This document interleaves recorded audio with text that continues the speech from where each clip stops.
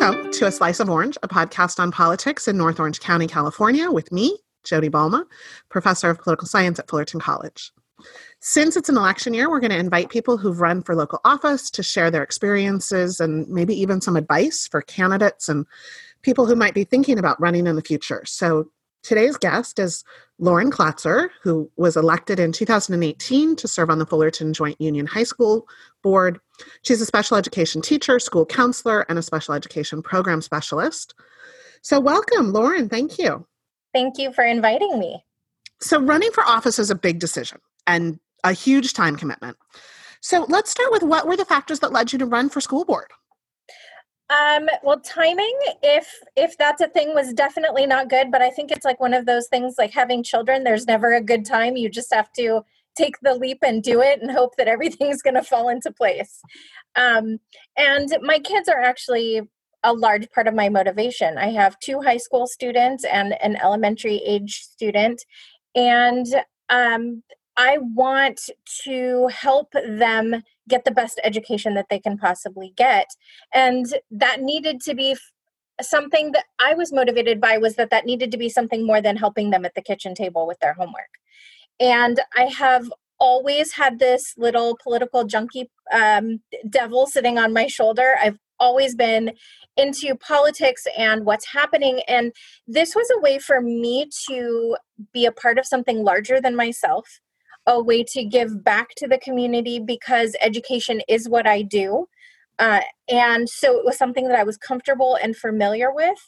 And it was a way for me to sort of dip my toe in and start the process of really being an active participant in our democracy as well, which is something that I feel really strongly and really powerfully about. So I decided that running for school board was the best way to start this process for myself, because it was something familiar to me. Mm-hmm. And I heard somebody say that teachers should not be on school boards. And that actually became something that was always in the back of my head, because nobody ever says businessmen and women shouldn't be on the board of directors of companies. So if they make the best decisions about their industry, why would educators not be the most appropriate people to be making decisions about education, which is our industry? So I always kind of had that in the back of my head as, no, we are the best people to be making these decisions, the most appropriate people to be making these decisions. And so I used that along the way as part of my motivation of why I needed to be a part of this as well. Good. So if you were talking to somebody who was thinking about running, what do you wish you'd known? The scariest thing for me was fundraising and asking people for money. In our society, in our culture, you don't ask people how much they make. You don't ask to borrow money. You don't, money is just one of those topics we don't talk about. And all of a sudden you're thrust into this world where everything is money driven. You can't buy yard signs if you don't fundraise. You can't buy door hangers if you don't fundraise. You can't do a lot of things if you don't fundraise. And so you have to ask people for money. And that was the absolute scariest, most uncomfortable thing I had ever done. So I wish that I had known a little bit more about how to go about that process, because it was something that I hesitated to do for as long as I possibly could in the process of running, because I just was so uncomfortable doing it. The other thing is that the filing the paperwork, going through the process, it's extremely confusing and convoluted. And there is nowhere to go where you can watch a YouTube video that walks you through the process. Right. And I did not realize how complex something that is so far down ballot was going to be. I thought, how hard could it be? You go to the county, you fill out a couple of forms, and you go on your merry way. And that is not the process. And there isn't a clear way of getting information about it. So I wish I had known, and I was actually very lucky because I was surrounded by some people who were very supportive and very knowledgeable, but I wish I had known how complex and layered the process is for even just filing the paperwork, getting your numbers, a treasurer. I didn't know I needed a treasurer. Right. Yeah, all of those things. Exactly. So Fullerton Joint Union has switched to districts, and you were elected as a trustee for Area 4. That's something that has happened in Orange County fairly recently, that we've switched from at-large elections, which is, we need to elect 3 school board members, the entire city elects, and maybe there's 5 or 6 candidates. So that's a big switch for the voters as well as for the candidates. In 2018, when you ran, there were 4 candidates running for this new district, the first time we've ever done Area 4, and you won. And you beat out 2 pretty well-known Fullertonians, Chris Thompson, who had been on the elementary school board, and then Mike Oates, a business owner. So was that part of the fear of taking on people who were well-known, you as a relative newcomer to politics? Walk us through a little bit about that, the districts, and how it factored into your campaign. So, like you were saying, everyone has gone to trustee areas or is in the process of moving towards that if it hasn't happened yet.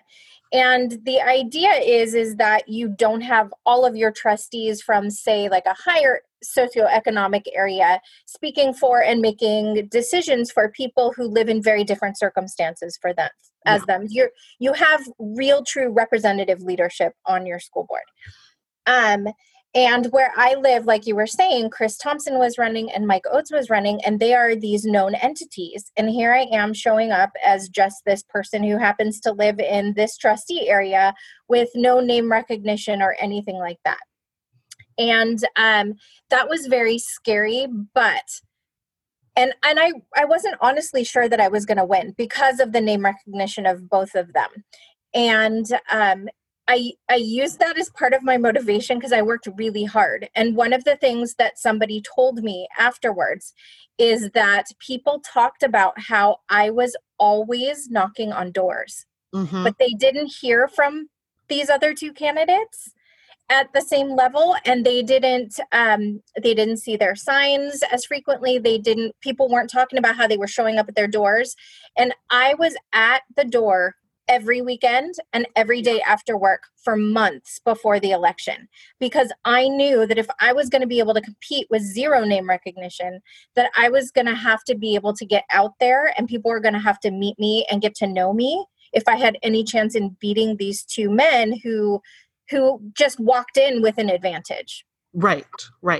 And that's the ideal of when we're planning these things as political scientists, is that the smaller districts means that you can do grassroots campaigning, that your neighbors are the ones who know you best and therefore are going to elect you. When it goes terribly wrong, Disneyland gets a discount at spending independent expenditures to just completely badmouth and use negative advertising. So there's pros and cons to this, but in Fullerton, it does seem like this knocking on doors, talking to people really representing the districts for now has worked.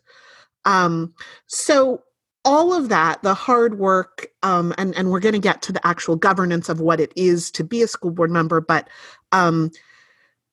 would you run again? Is this something? It's a lot of work. It is a lot of work. And I used my children as free labor. I will freely admit that. They canvassed with me. They stuffed envelopes. They folded paper. They were a part of this as well. And it did definitely, it became all consuming, especially in the 2-3 months leading up to the election. It was all we talked about. It was all we did. I would be at the grocery store talking to somebody and I would call my husband and tell him I needed him to bring me a yard sign at Target because somebody I was talking to said they'd put one up. Like, that was our lives. Yes. And, but I love it and I will absolutely run again. And I think that the role of school board is even more important than I even realized before. Part of my learning process has just, and of course, it's been a unique time being on the school board during this time of COVID and the decisions we're making and things like that. It just, I knew what I was getting into, but I've learned even more about it Right. and how impactful it is on the community. You know, schools do a lot more than just educate kids. They feed kids. Right. It's one of the things that people have been on campus doing during this whole thing, that the classroom doors may be shut, but we're still feeding kids. Regardless of what zip code they live in, you show up at a school, you're under 18, here is some food. Right. And that's so important to the community. Mental health is still being provided by schools. It may be virtually, but it's still being provided by schools. So many things are still happening. And schools are so important. And I want to continue to be a part of that process. But this has also opened up other doors for me because I have gotten to know other people in the community and in local politics, both at the city and county level, which it's enabled me to start participating in other things and getting involved in more local politics. And I love it. I definitely have that bug. So I'm going to continue. I'm definitely going to run again. And I'm excited about my journey in politics and continuing to move forward in this.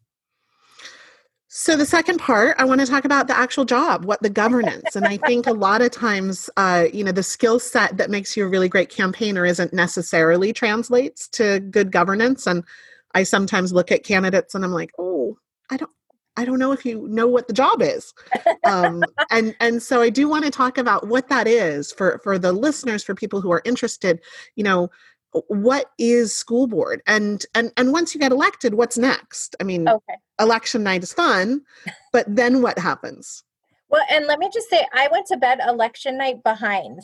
And I obsessively woke up like every hour to check until they stopped posting updates. And the next morning, all of a sudden, I was ahead. So I went to bed thinking I had lost and then woke up ahead. So you never know. For people who are thinking about it, you never know, and it can change. So it's definitely. And we have had a couple of examples in Orange County where people attend freshman orientation before the votes are finalized, and then they have to come home. I believe that we have a congresswoman's picture in the freshman list that is not actually elected. So, election night totals are not always true. And my grandmother had a great word for that. I'm Jewish, and she spoke Yiddish, and so chutzpah, I think, is a really great word to describe sometimes politicians' behaviors. Yes. Like that one in particular. So being on the board is a big switch to big picture. So I work for a local school district, obviously not the one that I'm on the board for because that wouldn't be allowed, but it is a definite switch because in my day job, I live in a little bubble. I live in the special ed bubble that exists in our district, and I function in that bubble, and I think and breathe and eat in that bubble. But when you're on the board, it is a global district level kind of hovering above it rather than being in it like you are as an employee. So there's this mind shift that has to happen because you're really looking at big picture. You don't, as a board member, kind of get mired in the details. You help to set the vision for the district that everybody runs with. So for example, we went through this process with the cabinet, kind of looking at not only our mission and vision and fine tuning that, but what was the direction that we wanted. And when you say the cabinet, who's that? The district cabinet. So superintendent, executive director, assistant soups. And those are the people with full-time jobs working for the district while the board is part-time. Exactly. Yeah. Don't, if anybody is running because they think this is great supplemental income, it is not. Board members get a very, very small monthly stipend that we pay taxes on, and you do not do it for the money. You do it because you have the passion for it. The district cabinet are the people who, like you were saying, Jody, it's a full-time job. This is what they do. And they get into the details of, well, how do we make this happen? So the board works together with the cabinet, those highest level people in the district, and really fine-tune the vision and direction for the district. Then the cabinet goes back and works with principals and site leadership and teacher leaders and CSEA leaders, the union leaders, to really figure out how to make that vision and that direction happen.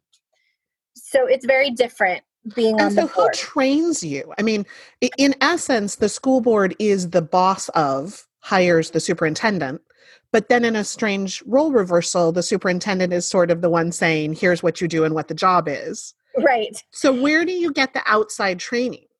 So there's an organization called CSBA, which is the California School Board Association. And Orange County has its own, group, and we get together regularly. But then there's a national conference that happens end of November, December-ish, where school board members across the state come together, and we have guest speakers and breakout work groups and sessions that you can go to learn about legal issues and different problems that schools are facing.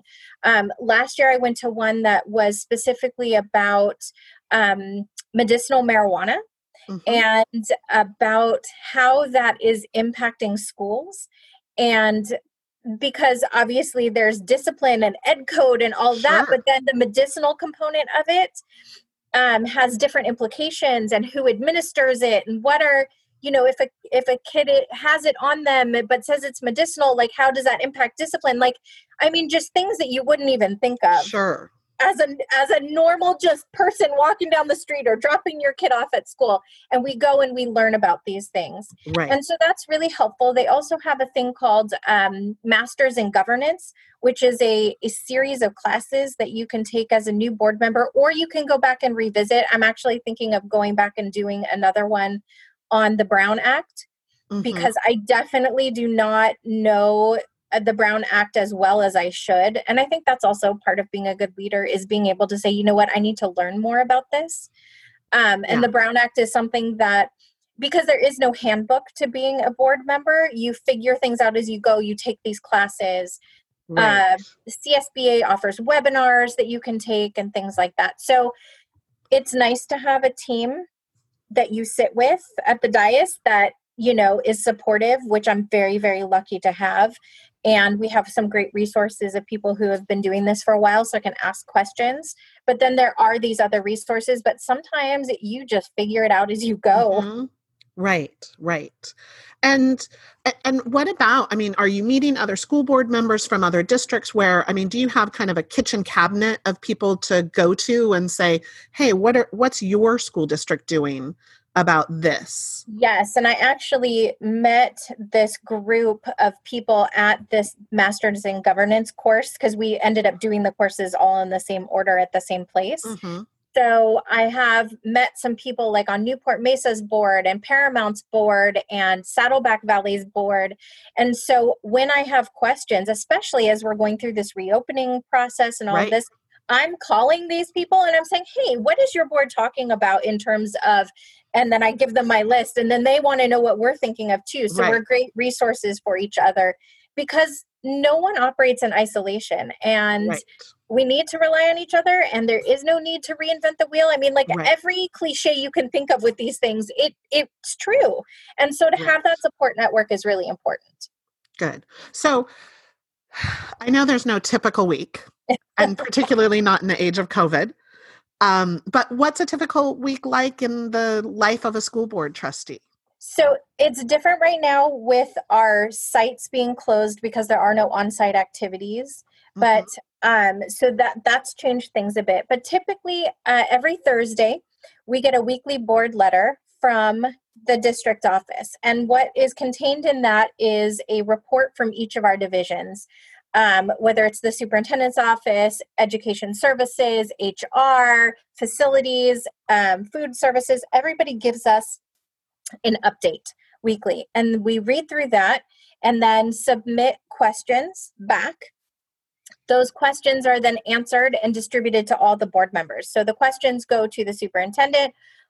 He farms them out to the appropriate person to answer those questions if additional details are needed, and then sends the question and the answer to all board members, so everybody knows what everybody's thinking, asking, wondering about. And that happens regardless of whether we're meeting that upcoming week or not. On weeks when we meet, our board meetings are primarily on Tuesdays. We have an open session following a closed session. So we have usually an hour or two, depending on what the issues are, in closed session.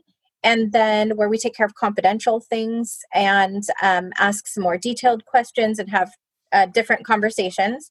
Then we go out into open session, which are public forums. People can submit their questions. And that's where business gets officially voted on and publicized and taken care of. In different times, we would also have events to go to, like in Fullerton Joint, we have things called like the Top 100 in the spring, where the top 100 students are recognized. And as board members, we want to be a part of those celebrations. FFA, which is something unique in Fullerton, which is the Future Farmers of America, which is, kind of this holdover to when Fullerton was a farming community. Mm-hmm. But it is so unique because it's one of the last districts in an urban area to have these programs. We go to their celebrations at the end of the year, graduations, games, all of that. And obviously that right now isn't happening. And it is more time consuming, but they're fun things to go to that help us connect with the schools and the kids. And ultimately that's why we're there. So they're fun to go to. Yeah. So obviously governing during a pandemic, everything is different and has certainly presented new challenges. And I think as you mentioned about the food, really revealed how important our schools are in our community and how much more than the classroom instruction occurs. Yeah. So what's been the most inspiring thing that you've learned?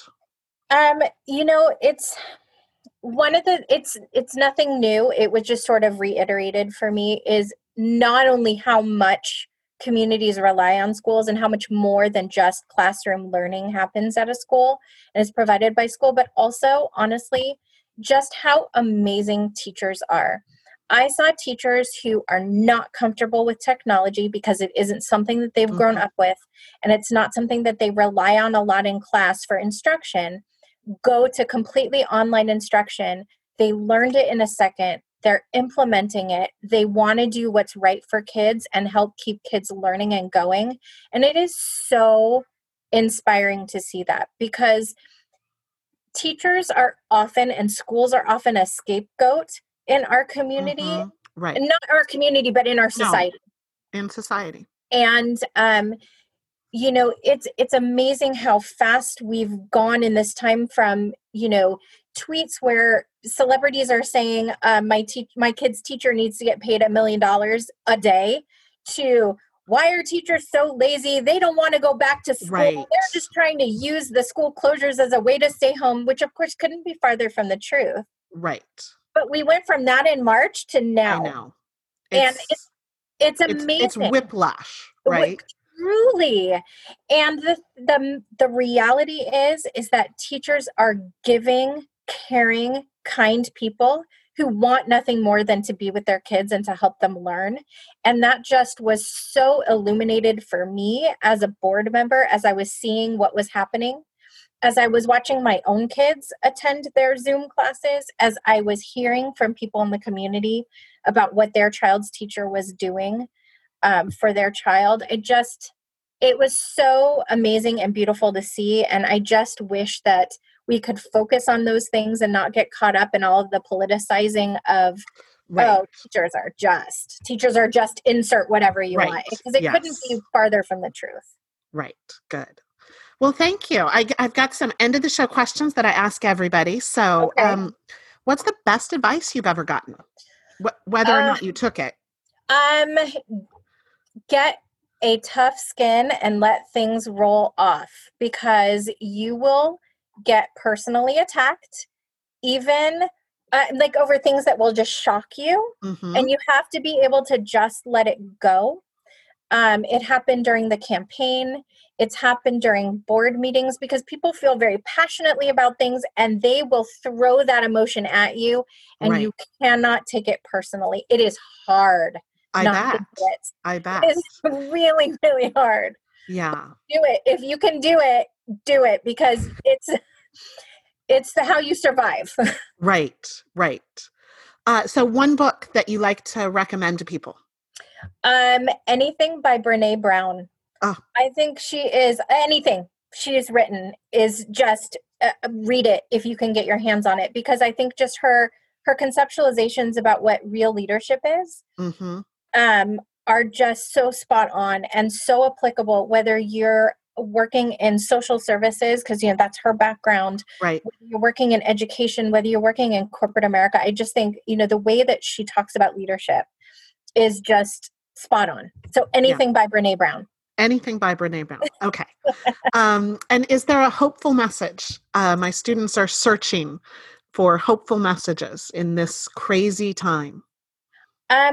I think my hopeful message would be this, that you can be a part of this. You are not in control. And how you participate is completely up to you. But you can be a part of this, and you can help make things change. And what I'm about to say next will clearly disclose my political leanings, but things will get better. And you can be a part of making that change happen. Pick a candidate, and it doesn't matter whether it's a down ballot candidate like school board or city council, or whether it's someone at the county, state, or federal level that you are passionate about, but pick somebody and phone bank for them. You don't have to make a financial investment. I know what it's like to be a struggling college student. And then as a teacher, like, the money does not roll in. Right. So I know what it's like to live paycheck to paycheck. And so I know you can't always give financially, but you can phone bank, you can canvass, you can do things for candidates. And that's how change happens. And that's how we make movement happen. And you are in control. You can participate in that way. So I think when we feel like we have some control, there's hope.